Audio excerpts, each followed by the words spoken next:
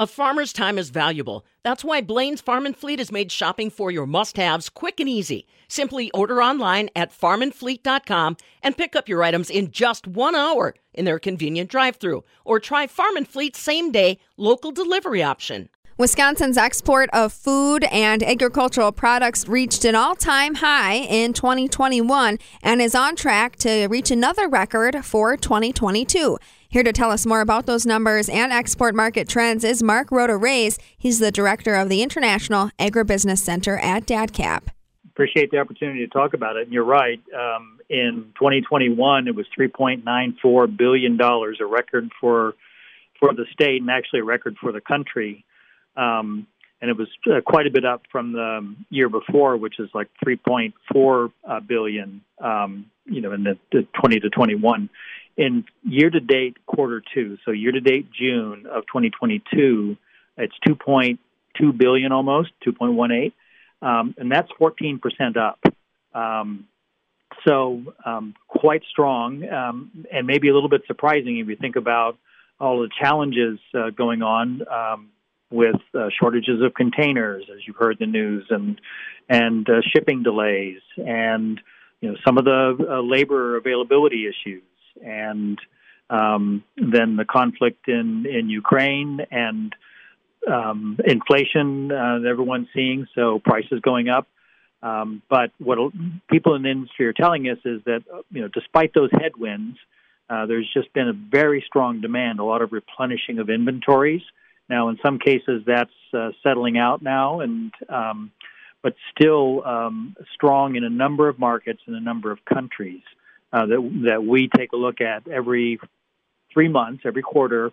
We take a look at what the food, forestry, and agricultural exports are for Wisconsin and just how that looks around the world. And we look at each one of those key categories, product groups as well, dairy, meat, and crop. And just so you know, if dairy is pretty obvious. That's the mostly cheese and whey and milk proteins. In meat, that would also mean, besides prepared meats like sausages, meat cuts, but it would also mean the animal genetics, bovine genetics, and it would mean hides and furs as well. And then in crops, that would include lumber and timber products, as well as the crops you would normally think of as such, corn, soybeans, and a number of those prepared and canned vegetables, for example. So all of those items come together to make that full report across those three categories. As you mentioned, despite those headwinds, there's still high demand for American and Wisconsin products. What export markets, though, specifically, did we see growth, and why? Sure. Well, in year-to-date, June, Canada was our biggest, one of our largest growing markets. They are our largest export market, have been for years. They're up 25.5% over the same period last year. But also Korea, and they were the largest of our top five. And those top five make up a fairly large margin, fairly a large share of the total exports that we do. But they're up almost 30%. And then China was up 10%, Japan 6%, almost 7%. Mexico was a little bit flat, not quite 1% up. So our top five markets were all positive, with a couple of them being strongly positive, 3 of them being double-digit. So it was a good year. When the largest markets grow, then, of course, our total top dollar grows. What about underneath those top five? Are there smaller markets that we're gaining more share in? What are you seeing there? I would say that the top five markets have been fairly steady. There are some other markets that are just below that, and sometimes they'll bump into that fifth level. So places like the UK is sometimes quite a strong market, as well as some of the other European markets are fairly strong. So don't have the list right in front of me, but what we do notice is between Canada number 1, China number 2, Mexico 3, Korea number 4, and Japan number 5, those have stayed pretty steady from last year and into this year. There's one market that kind of stands out. It's interesting when we look at the individual products, and that's Finland. And Finland, because a lot of our mink furs are shipped to that market, the major buyer, the major warehousing and auction company for that product that we make here in Wisconsin, grow in Wisconsin, that is located in Finland. So all those sales have gone up, and that market has recovered. That industry has recovered some over the last year or so. So that would be maybe one of the standouts. They had quite a strong first half of the year for that product category. Do we see the need for American exports? Is the need coming from severe weather? Is it coming from supply chain issues happening in other parts of the world? Why is the need growing? Well, we've been a strong source for the food, forestry, and agriculture products for years. I think foreign buyers certainly look at U.S.-made and Wisconsin-made products as being high quality, good value for money. So all other things equal, they'll prefer to buy from us. I would say in most products. So going on top of that, though, you have issues like droughts in South America, or as we've seen more recently in the conflict in Ukraine, where they're not able to produce and export as they have done.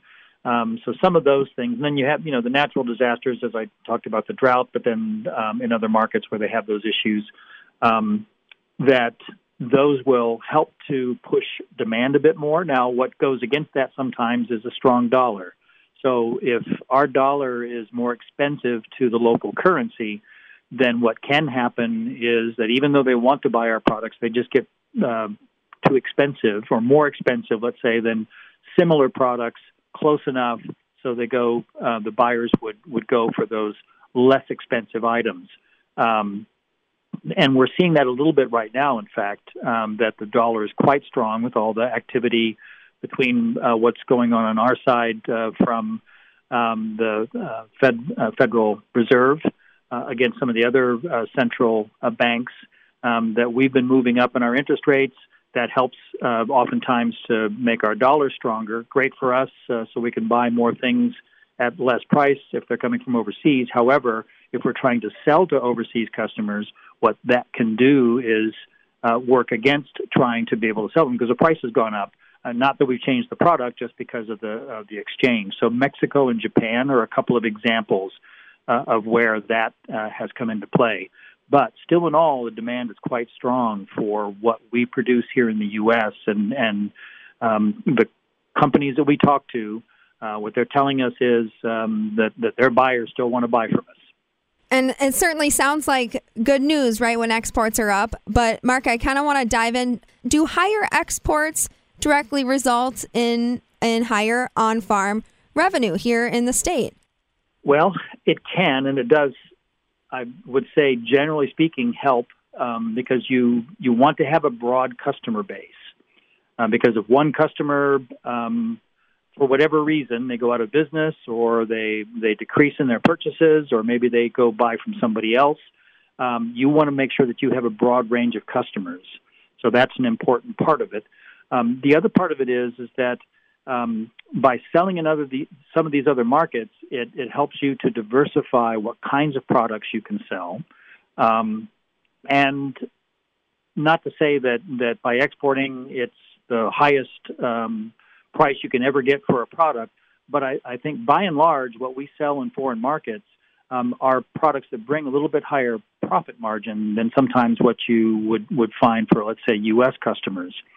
So generally speaking, it is good to export. Now, it's not a guarantee that by exporting alone, you're able to make more margin or revenue, your net or gross profit.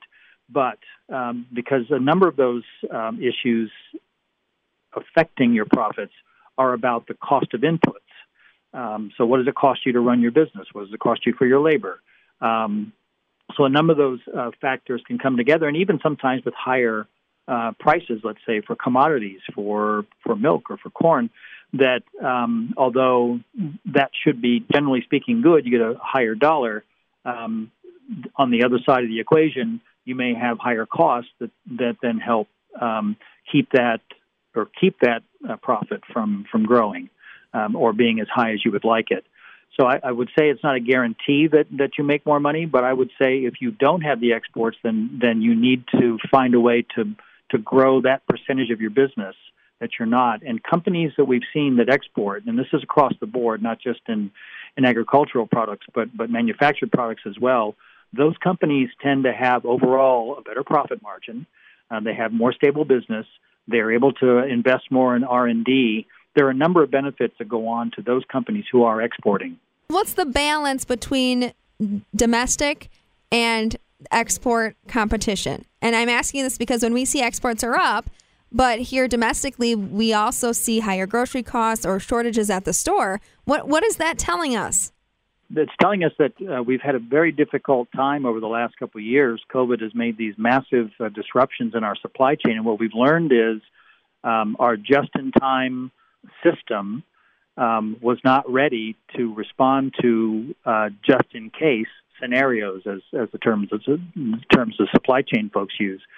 And so those major disruptions made it so that we had a lot of product, but maybe not a way to process it, or we were able to process it, but then not able to store it because there was such huge changes in the way that we consumed products and the way that we delivered products.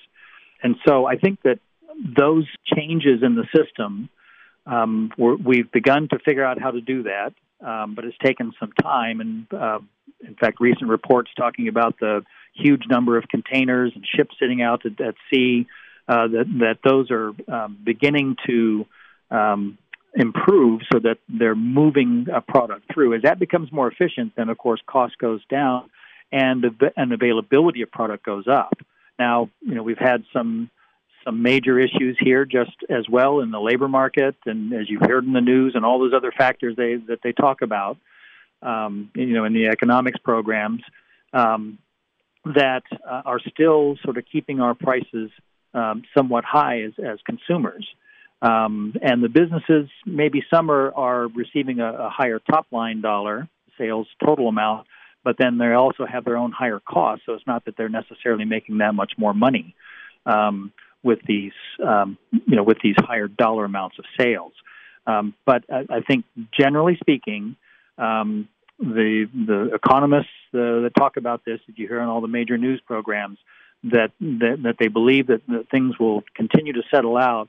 However, large environmental events such as hurricanes, and then also this conflict in the Ukraine, as I've mentioned before, those are some of those issues that continue to have us think about whether we'll be able to grow, will we be able to keep the supplies rolling, whether we'll be able to keep inflation from getting too high.